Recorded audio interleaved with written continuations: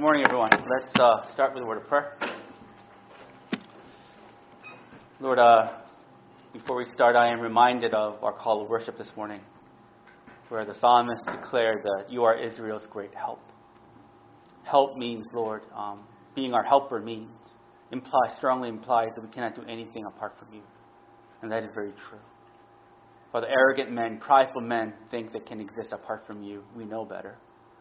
From our creation to our salvation to our sanctification, we need your help to do these things. So, Father, you have done miracles through the preaching of your word in our church. Father, that is evidence of the fact that you are a great helper. So I ask for your help this morning once again. May these words not just be concepts or abstractions, but may these words be the power of the living God. Father, may you use these words to save us and to sanctify us and make us holy. May you use these words to give us a proper vision of what reality is. May you use these words, Lord, to testify to the work of Jesus Christ. All these things in Jesus' name we pray. Amen. Can you turn the slide on? There you go. Yeah, I'm blind. I need light. So we're back in Genesis again. So every good preacher starts his sermon with a story. So I will start with a true story. So 3 weeks ago? 3 weeks ago? Yeah, 3 weeks ago was my daughter's birthday. 10, yay! So my daughter wanted to have a sleepover for her birthday party. No problem. So 5, 10-year-old girls were sleeping over our house. It got interesting. So they would play, and boy, they just talk nonstop, right? And then they talk, and then you hear cry. Someone's crying. So I go downstairs, and one feels left out. So I just have to go, and I had to play the pastor card. I have to play mediation. I gather all the girls together. We talked it out. Right? Okay. And everyone's good. So I went upstairs. They talk, giggle. 1 a.m. I hear cries again. So you go downstairs. Everyone get together. And I do the pastoral thing. And we all encourage one another, and it's good. So it was constant chatter, loud chatter, intermittent by crying. Right? It's crazy. So I remember, and I was as I was doing that, I was remembering when Caleb had a sleepover when he was 10, that age. And when Caleb had a sleepover with his friend, it was no talking, just video games, right? And then they would start fighting with one another. Really, in the middle, they would like 2 against 1. They would gang up and they would start arguing.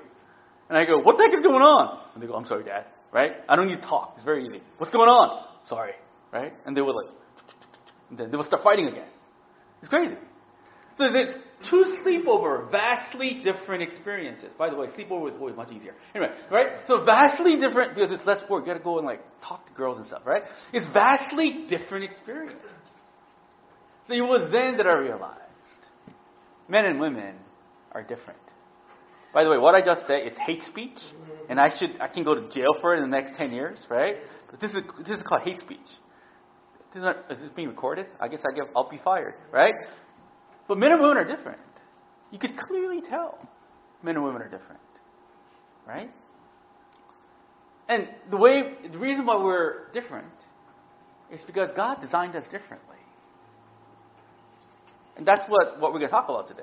There's a fundamental design, right, that God has wired us differently. And I think it's very true. And it's supported by science. It really is. Right? An example is Scandinavian countries. Where are the Scandinavian countries? I'm ignorant. Denmark? Is Denmark a Scandinavian country?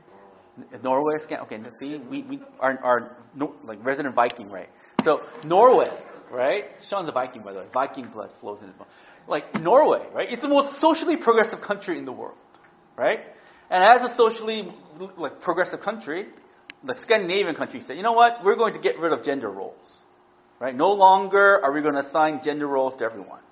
Right? So even in elementary school, teachers constantly tell their boys and girls, you're all equal, and that's true. You can be whatever you want, boys and girls. You don't have to be, if you want to play with doll boys, you can play with dolls. If you want to play soldier girls, you can play with soldiers. Yay! And they try to do this, right? But you know what happens though? after those boys and girls grow up, when they start to have jobs, in Scandinavian countries, one of the most progressive countries in the world, if you look at the professions that men and women choose, engineering, for example, is predominantly dominated by men. Nursing is still predominantly dominated by women. Isn't it weird? The socially progressive country that says men and women are the same, if you look at profession-wise, men tend to go to the profession that's traditionally reserved for men, which is engineering, right? And being a cop.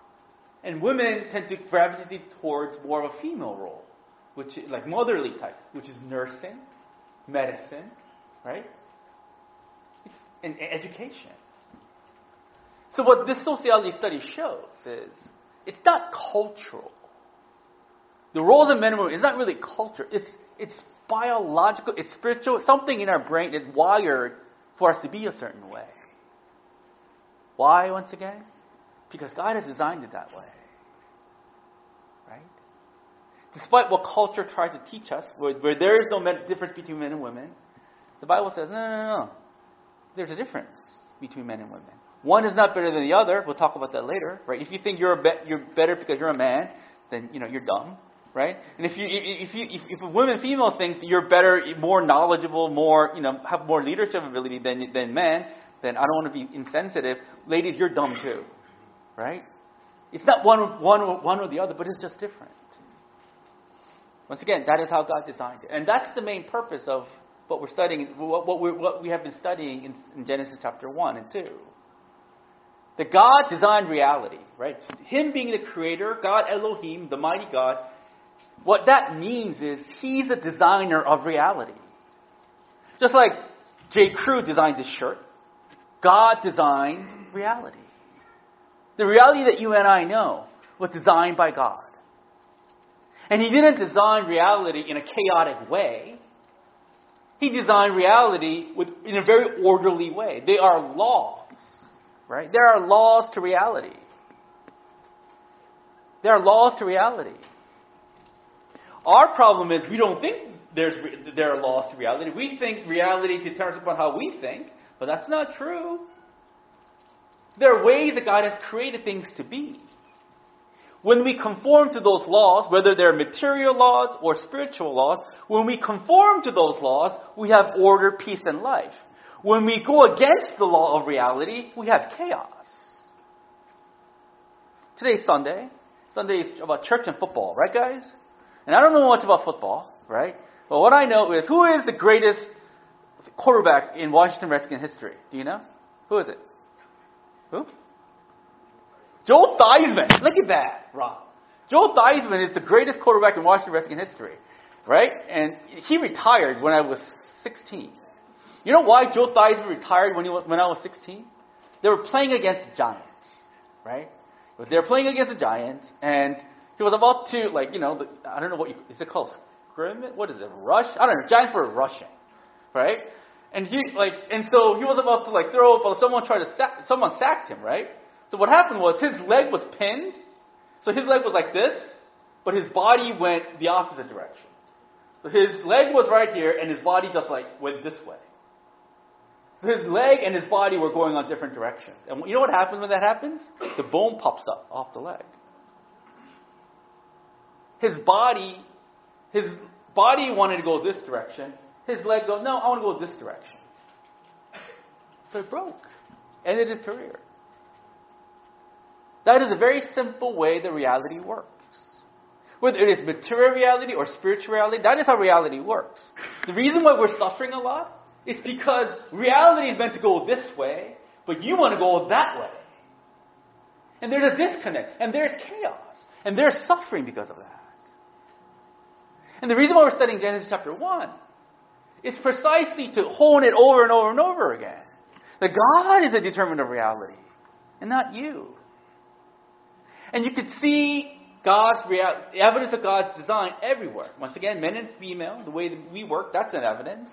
Another evidence is what we talked about last week, work. We have an innate desire to work. I realize work is toilsome, work is cumbersome, work is stressful. I realize, right, when I get up, first thing that I want to get, first thought in my morning when I get up is, I don't want to go to work. And I realize all that.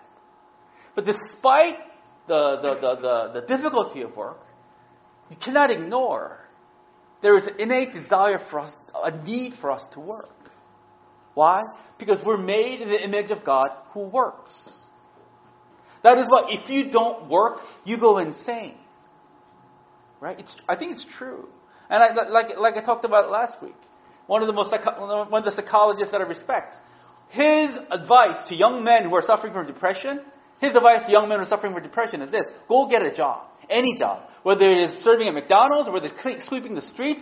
Go get any job because work will give your life order. Unemployment, not doing anything, playing video games all day, that will result in your life. That will result in chaos of your life. And chaos breeds depression.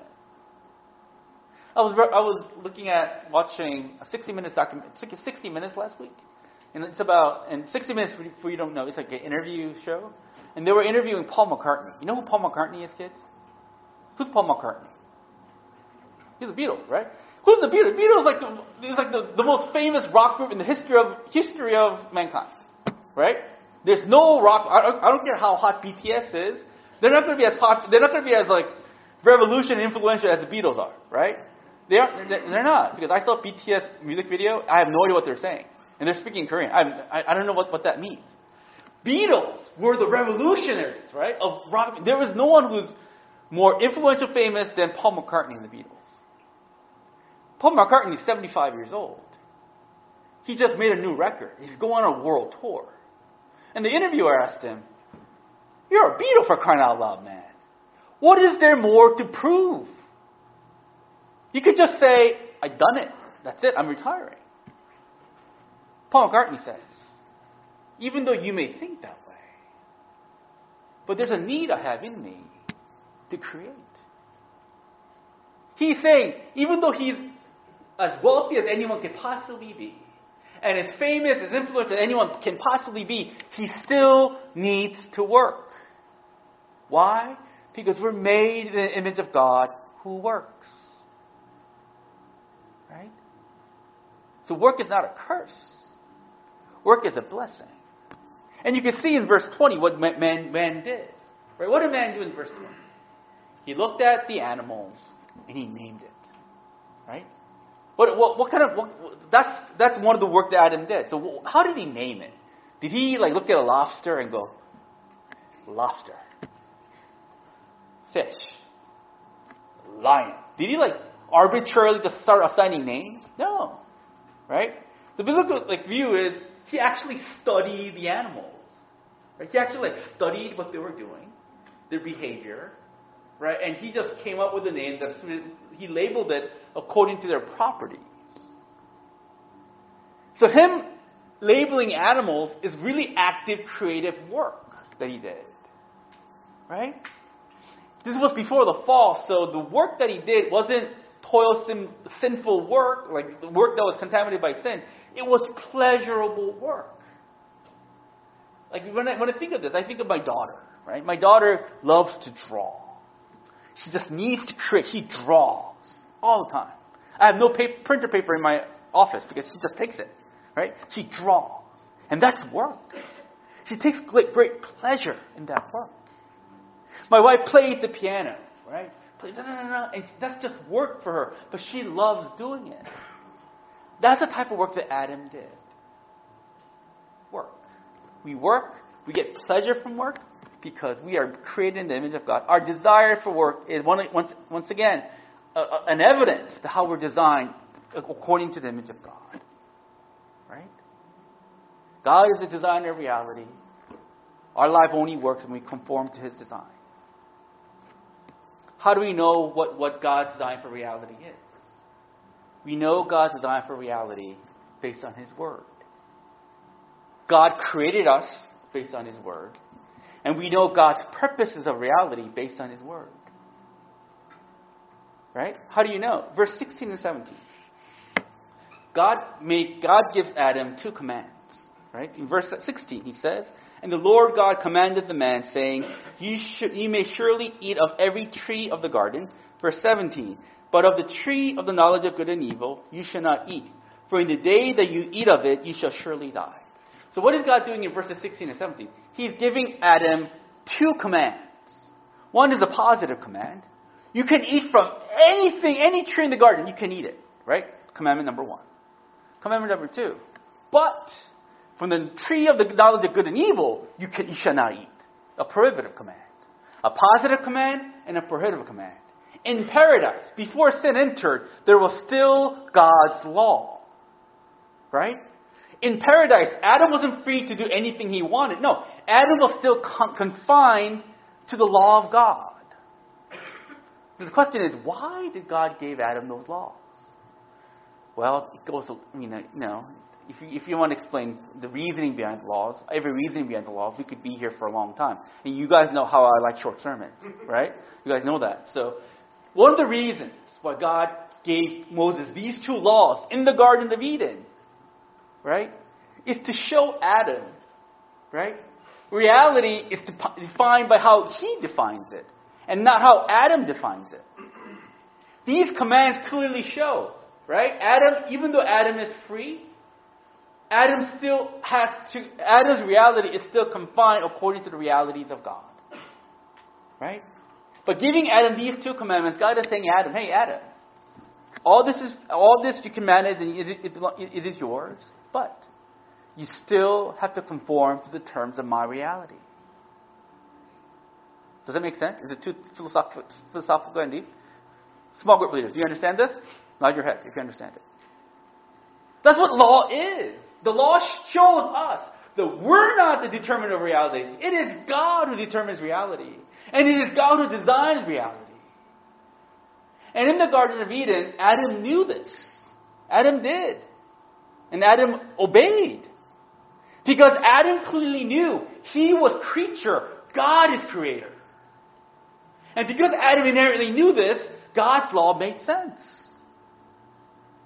The law of God teaches us, shows Adam, this is God's world, this is God's reality, and not Adam's. Why does God warn Adam of the tree of the knowledge of good and evil? One of the reasons why God warns them is that temptation of that tree is this. The temptation of that tree is, if I go and eat from that fruit, that I think I have the right to determine what is right and wrong. The temptation of that tree is, by going to that tree and taking the bite of the fruit of the knowledge of good and evil, Adam is really saying, I don't really need God to show me what is good and evil. I can make the decision of what is good and evil all by myself. You see what's going on here? Even though God is a determinant of reality, the temptation of that tree is, if I eat from that tree, I don't need God to show me what is right and good. I can make that determination all by myself. And that's exactly how Satan tempted Eve. We're going to talk about it next week. But how did Satan tempt Eve? He shows Eve that tree and saying, if you eat from that tree, you will not die, but you will know what is good and evil. You don't need God to tell you what is good and evil, Eve. You can make that decision all by yourself. That is the temptation that Satan gives to Eve. And Eve obeyed that temptation. But Adam and Eve partake eating from that fruit. They're saying, even though God is the designer of reality, I'm not going to conform to how God designed it. I'm going to make decisions for myself what good and evil is, what right and wrong is. That's kind of foolish, isn't it? God is the designer of reality. Man did not design reality. Reality conforms to what God said it does, not what man thinks it ought to do. But from the moment Adam and Eve rebelled against God, that is our mentality. It is not God who tells me what to do. It is I who make decisions what is right and wrong. Isn't that true? From Adam and on, that's exactly what we do. I don't need the Word of God to tell me what to do, what right and wrong is. I will do how I feel what is right and wrong is.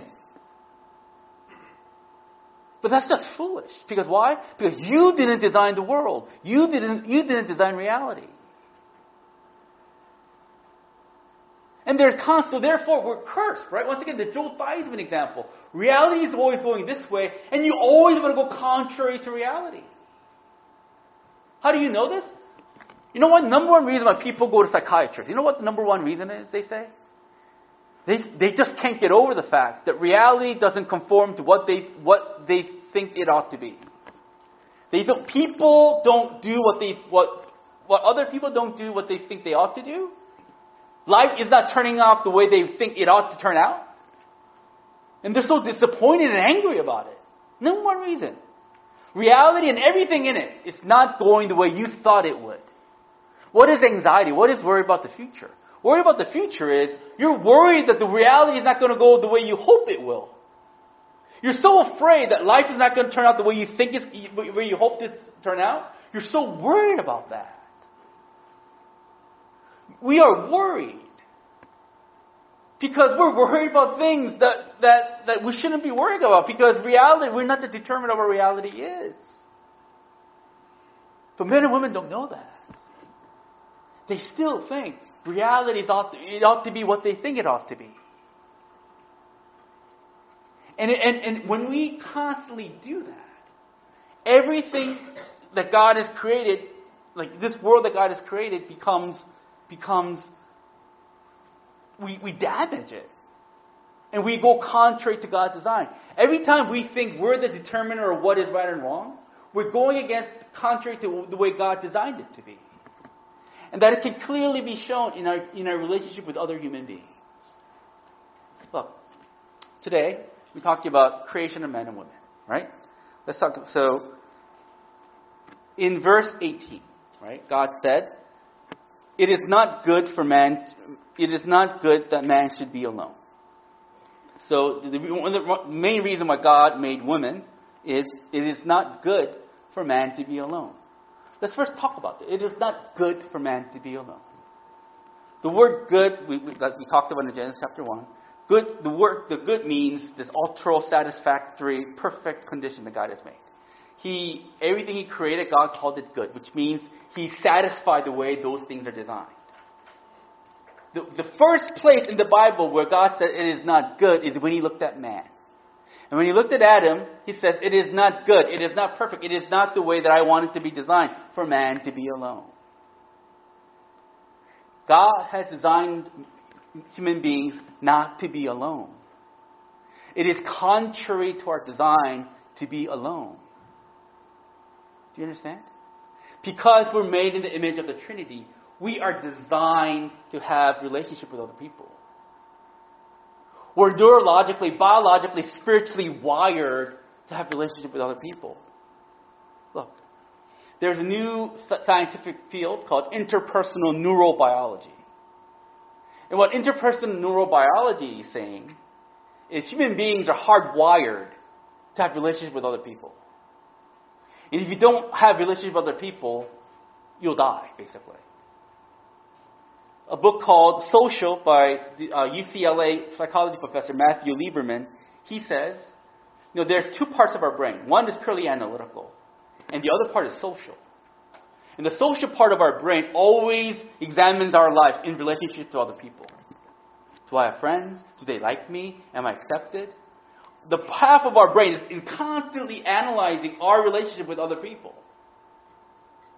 So these two fields of studies, right, like interpersonal neurobiology and social by Matthew Lieberman, they tell us we are just hardwired to need other people. In fact, they say the number one cause, the interpersonal neurobiologists say, loneliness is worse of a health issue than smoking or obesity. Loneliness causes more damage to a person's health than obesity and smoking. Right?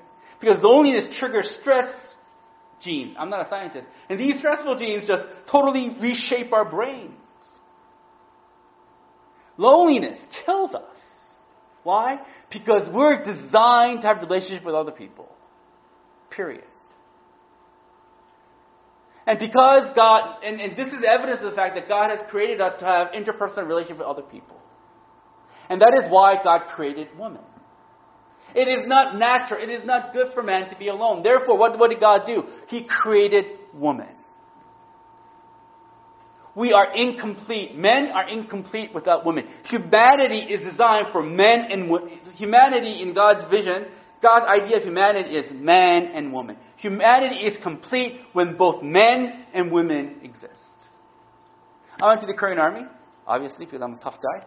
And for 6 weeks, no women. For 6 weeks, all I saw was dudes all over the place.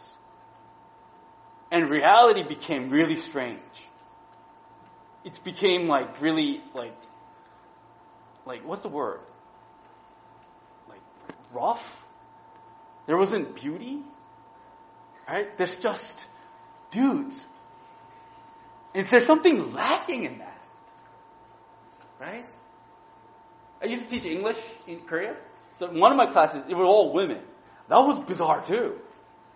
Right? It's all talking. God's design for human beings is men and women together. Men are incomplete without women, and women are incomplete without men.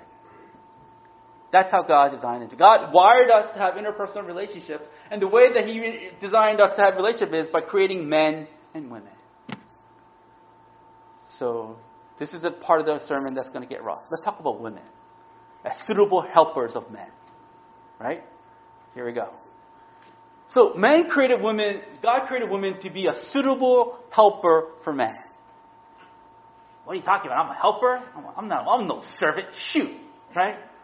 I'm not created to, wait on my husband's hand and feet. Shoot. I'm my own woman. And that's all true. Let's talk about what God means for the woman to be a helper. What does it mean for a woman to be a helper? He doesn't mean our fallen idea of what helper is, which is like serving someone, which is kind of involved in it. But the word helper usually implies, in the Bible, it implies to describe God. Our call to worship this morning, right? Over and over again, the psalmist says, God is our helper. Right?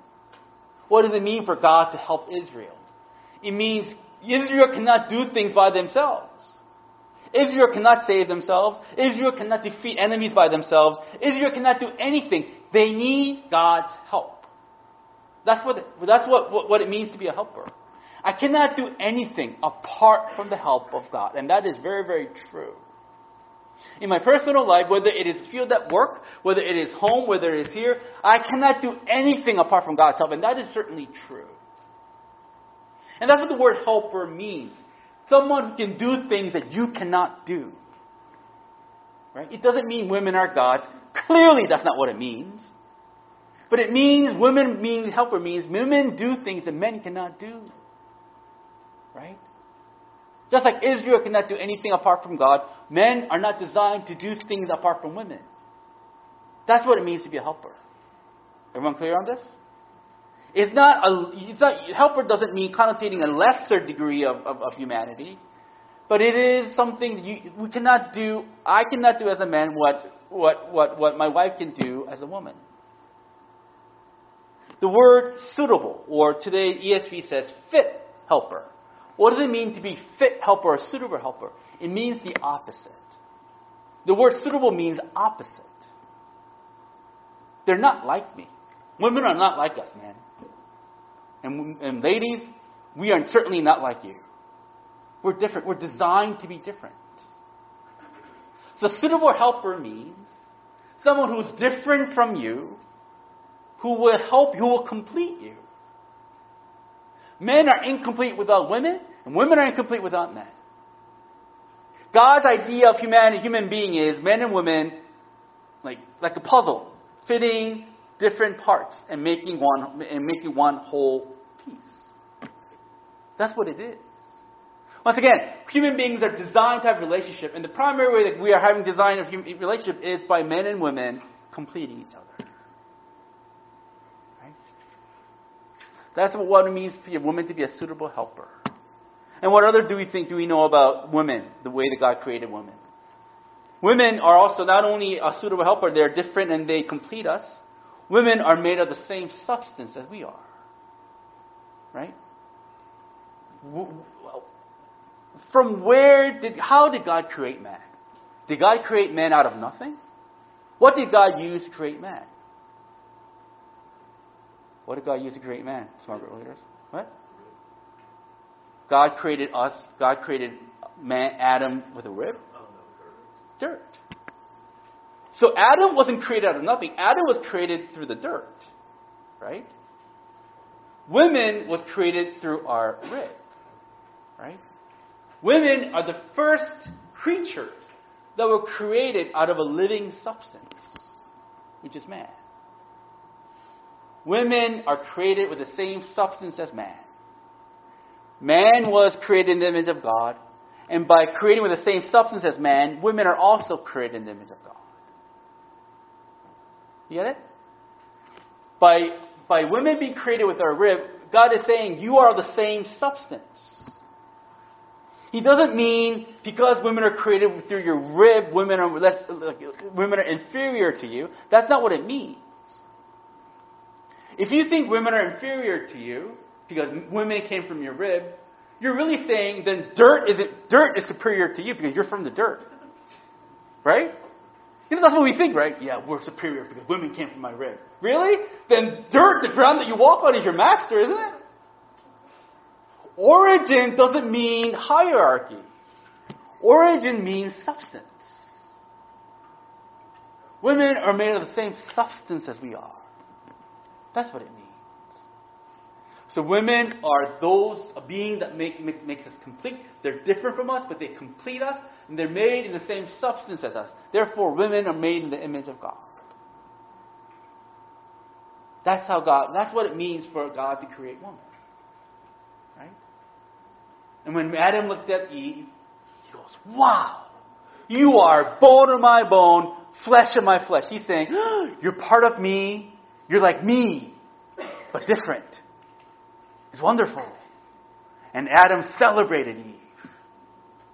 Right? It was perfect. So far, so good. But what did Adam and Eve do? What did they do? They did what they shouldn't do.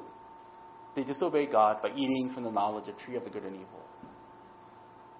They're saying, "You know what, God, I don't need you to tell me what is right and wrong. Me as a creature can decide for myself what is good and wrong. Me as a creature can decide what reality is." And they try to leave God out of the picture. And what happens when they start leaving God out of the picture? The closest human relationship, men and women, it starts to fall apart, right? The moment they disobey, the moment they try to leave God out of the picture, what happened? Men start to blame the woman. The woman you gave me did this to me. Right? That's our story from that moment on. It's the woman's fault. I'm just an innocent party, God. But Eve, the woman you created, gave me the fruit. Right? They start blame shifting. What else do they do? They start being ashamed with one another. They realize they're naked, and they start to cover themselves from each other. Even though they're created to be one, there's a division now, right? Them being ashamed means there's a division. They blame shift, they divide. And what happens from that moment on? Adam becomes indifferent to Eve. The reason why Adam's sin is so horrible is he abdicated his responsibility. He was indifferent to his responsibility. God told Adam to take care of Eve, lead Eve. Adam says, "Nope, I'm going to let Eve lead me." There's an indifference to his responsibility. And from that moment on, men everywhere are indifferent. Right? I just want to watch football, babe. Leave me alone. I want to go in my man cave, babe. Don't talk to me. I just want to make money, be left alone. Indifferent. What do women do? God says you will want to control your husband. And that is certainly true. Right? That's the curse. We're going to talk about it next week. Women want to control men. If women say, if they do what I think they should do, then it's going to go well. And so they constantly criticize. And men constantly want to just avoid criticism. They just want to be indifferent. History of human beings, my friend. There's a division. There's blame shifting. There is a clear separation between this close human relationship. And we're isolated. Even though we're meant to be together, we're isolated from one another. That's what happens to Adam and Eve. What happens after the next generation? Cain and Abel. What happens after that? Cain kills Abel. The moment Adam and Eve declare independence from God, there's a separation between them. And after that, their kids killed each other.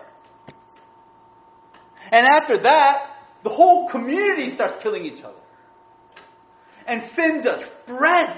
Hate spreads. Isn't that true? The moment that Adam and Eve went against God, they were cursing humanity to live a divisive, destructive life. That is exactly what is happening in the history of the world, isn't it? History of the world is made up of people who kill each other, who rule each other, who rape each other, who steal each other, who criticize each other. It's just a bloody history. Even though God has created man not to be alone, to be interconnected with other people, because we turned our back against God, because we want to embrace the reality as what we want it to be, we start killing one another. Isn't that what your reality is right now? Isn't it? You don't know? Look. So there's a book called Words Can Change Your Brain. Right? And where's that book? Oh, there's a book called Words Can Change Your Brain.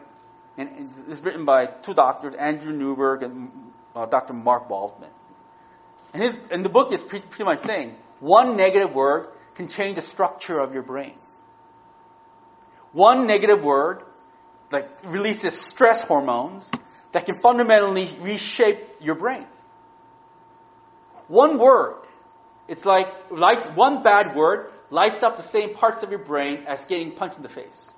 If you punch me in the face, I dare you to do it because I'm fast. But if you punch me in the face, there's a pain receptor in my brain that says, ow. That same area lights up when you call me fat or ugly. But the difference between being punched in the face is, ow, and it goes down. But when you call me fat and ugly, that painful part just lingers on for a long time. It changes the structure of my brain. Words are far worse than being punched in the face. Right? And human beings use words. You use words. I use words indiscriminately. And we're constantly reshaping the brains of other people. You don't see the damage that we don't realize the damage that words do because we can't see it, but it's happening. People are just stabbing each other all the time, punching each other all the time with your words, with your criticisms, all the time. There's no one in the history of the world who has not been damaged by other people. And that's certainly true of your life. You know what makes me cringe? When I look at married people, and when I look at my life as well. Married people constantly just criticizing each other. Right? Just like little comments of aggression. Little comments of disrespect. Oh, you're fat. Right? Oh, don't buy that. You gain weight. Don't bother buying that shirt. You look fat. Can't you make more money? Can't you help around the house more? There's this little, right? It's like a ninja. And because we're so used to taking it, we're just gonna take it, right? But I'm telling you, those things build. So when I look at other people do it, it makes me cringe. When I did it to my wife, I think people cringe too. In your personal life right now, you are living contrary to the way God designed you to live. God designed you to live kindly, to work together, to need other people. But you spend the entirety of your life hurting people, like stabbing people. That's what you're doing. That's what I'm doing. No wonder our life is a mess. No wonder our lives are dissatisfying. That's what we're doing. We're living contrary to the image of God. Right? Whether it is a national scale or whether it is in a local scale. That's what we're doing. Galatians chapter 5, Paul says, what are the fruits of the flesh? What are the evidence of the fact that we do not know God?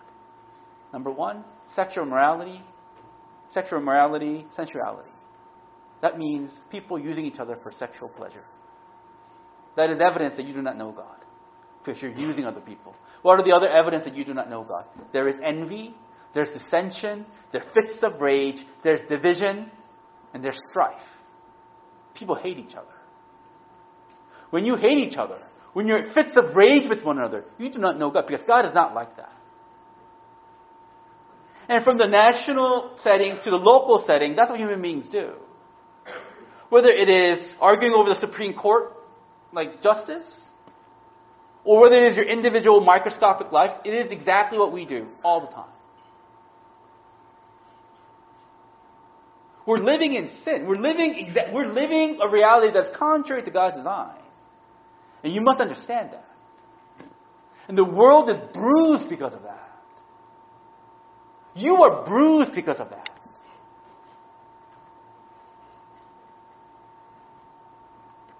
What is God to do? God designed humanity to be a certain way. But humanity is constantly bruising, is living contrary to design and causing such destruction. What is God to do? I think it is fitting for Him to just wipe it away and not bother with it, right? Just think about the harm that human beings do. Think about the harm that you do.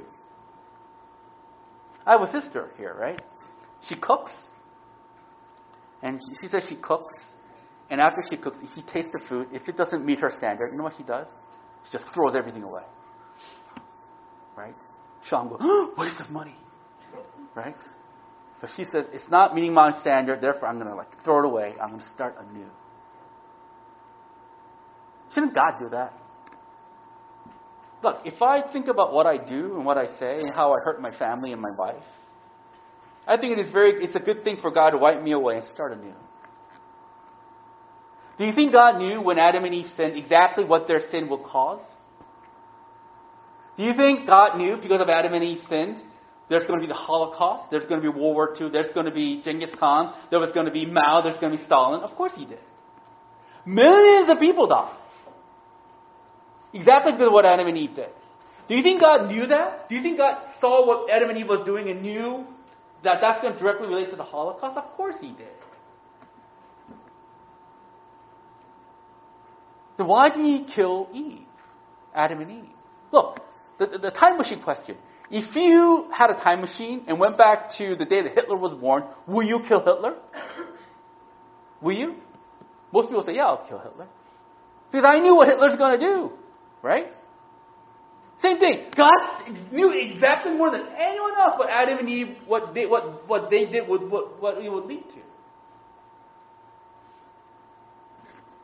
God didn't kill Adam and Eve. He lets them live. Why did He let them live? So that He can save humanity through Jesus Christ. That is the only reason why He let Adam and Eve live. So that through Adam and Eve, through their lineage, Jesus Christ will come. And through Jesus Christ, that we will be saved. He's absolutely right to wipe us clean, but He doesn't do that. He lets us live so that the wrath that you and I deserve will fall on Christ. All the damages that we do, all the cost of that will fall on Christ. Why? So that you and I can be saved. And when we are saved, He gives us new eyes. When He gives us new eyes, we see the world and other people. We begin to see the world and other people through God's eyes, through reality, through the way it ought to be. And that's true. One of the ways that you know God has saved you is He gives you new eyes to see the world, and He gives new eyes to see the people in your life. That is why every time I do a membership interview, I love it. And because everyone who did a membership interview always tells me, I used to be this way. I had this relationship with either my brother or my parents or my wife, but now it's different. Every membership interview that I went to, they say that kind of a thing. The way that I see the people in my life has changed. That's exactly what Jesus does. He saves you. He gives you new eyes. You know? Look, personal example. So, like, my wife asked me out on a date, right? And when a pretty woman asks you out on a date, you comply, right? So my wife says, can we go out? Yeah, and I try to play hard to get. I don't know, baby. Let me see my schedule, right? Because I want to be the cool guy, right? But I'm going to say yes. So my wife said, I want to go out on Saturday. And I said, okay, baby. Right? So what do? I try to get all the sermon stuff done, work stuff done on Friday night. So I was working until like 3 a.m., 4 a.m. writing this. You're welcome. I was writing until 4 a.m., right? And I slept, and I got up, and I went to the bazaar, right? So it was really good food, by the way. And I went back, and I wrote the sermon again, right? It was perfect. And we went out. Went to see A Star Is Born. Very depressing, by the way. Don't recommend it, right?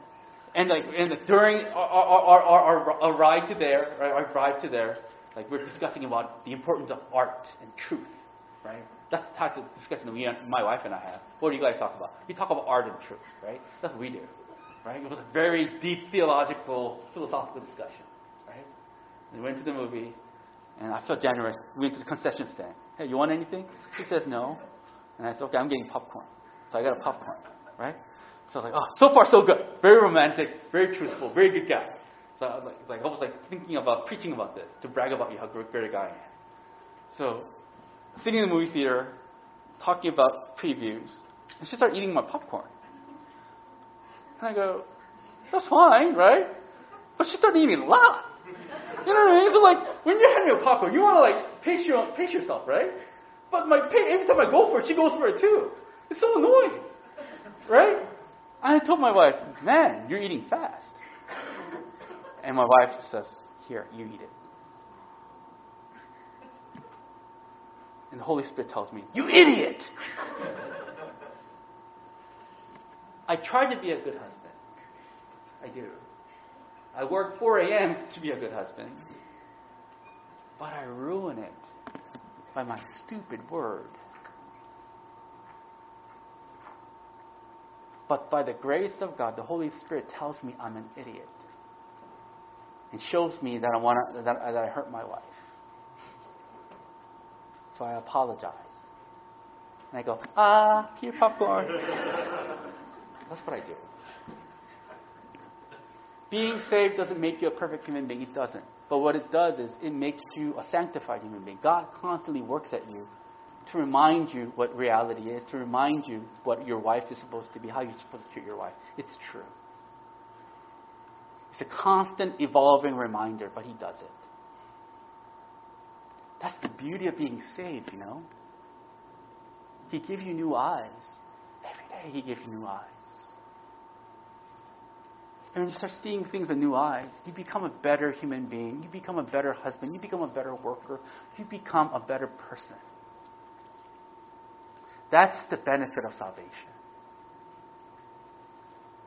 And that is why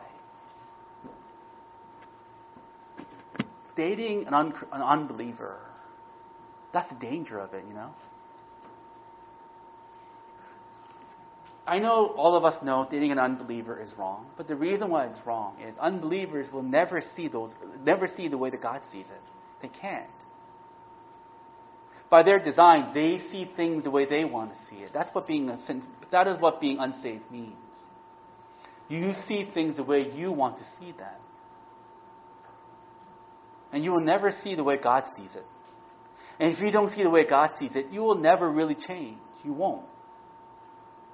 Sure, unbelievers can be kind. Unbelievers can be pretty. Unbelievers can seem to fit your needs. But at the end of the day, what you really need is not someone who fits your needs. What you need is someone who is constantly looking at things through the eyes of God. And unbelievers cannot do that. How do I know? I try to counsel unbelievers, and there's a limitation of what I can tell them. There really is. They talk about their relationship problem with me, and there's only a certain things that I can tell them. Because they can't see the things the way God sees them. They refuse to. So if you're single, but please consider this. They will never see the way that you will see things. They can't. That is why walking with the Lord is so important. Because He constantly gives you new eyes to see reality and other people the way they ought to be. And even if other people are fallen and they don't meet your standard, God gives you eyes to forgive them. He really does. It is only through Christ the relationships are restored the way they ought to be. And that is the gift that is the mercy and grace of God. I ask you this morning, how is your relationship like with the most significant people in your life? With your parents, with your siblings, with your in-laws, with your husband and wife? What is the relationship like? Is it constant just stabbing? Or is it being refined and being renewed? It needs to be renewed. And is renewed through the eyes of Christ. Ask Him for that grace. Let us pray. God has designed you to be a certain way. I think the problem is we think we are totally ignorant of the way God designed us. We are just lost in what we think is right, what we think it ought to be.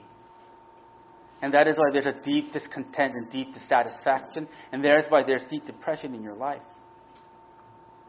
Especially your relationship with other people. People hurt you because they do not conform to the way that you think they ought to be.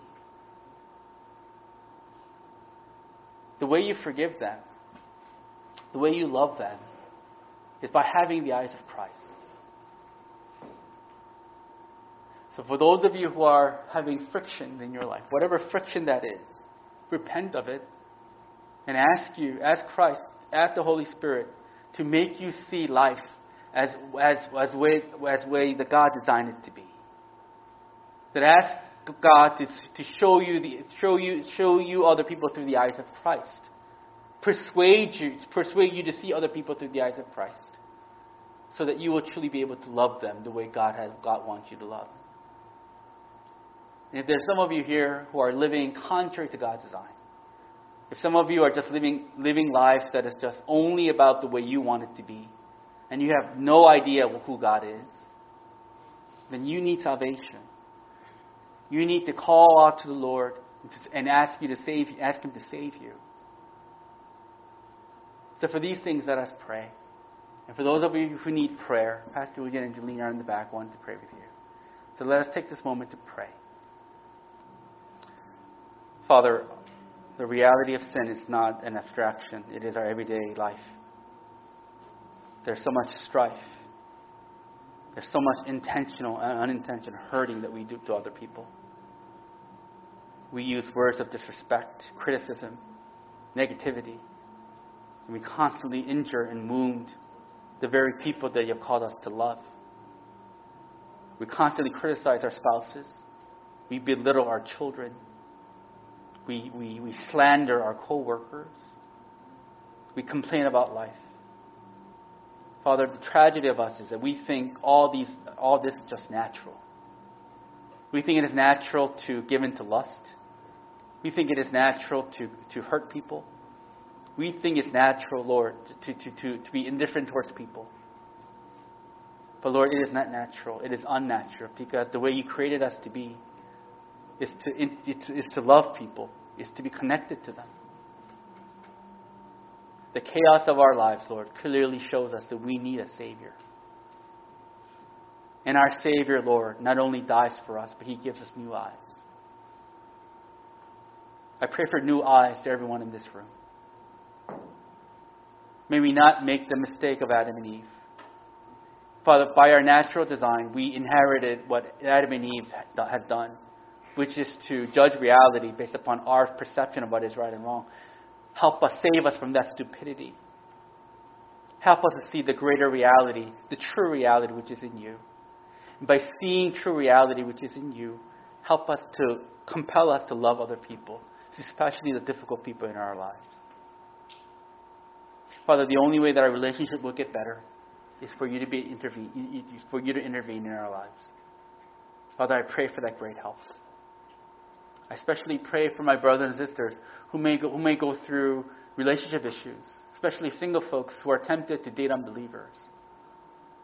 Father, if there are some of us here who are going through such things, I pray that you show them what truth is.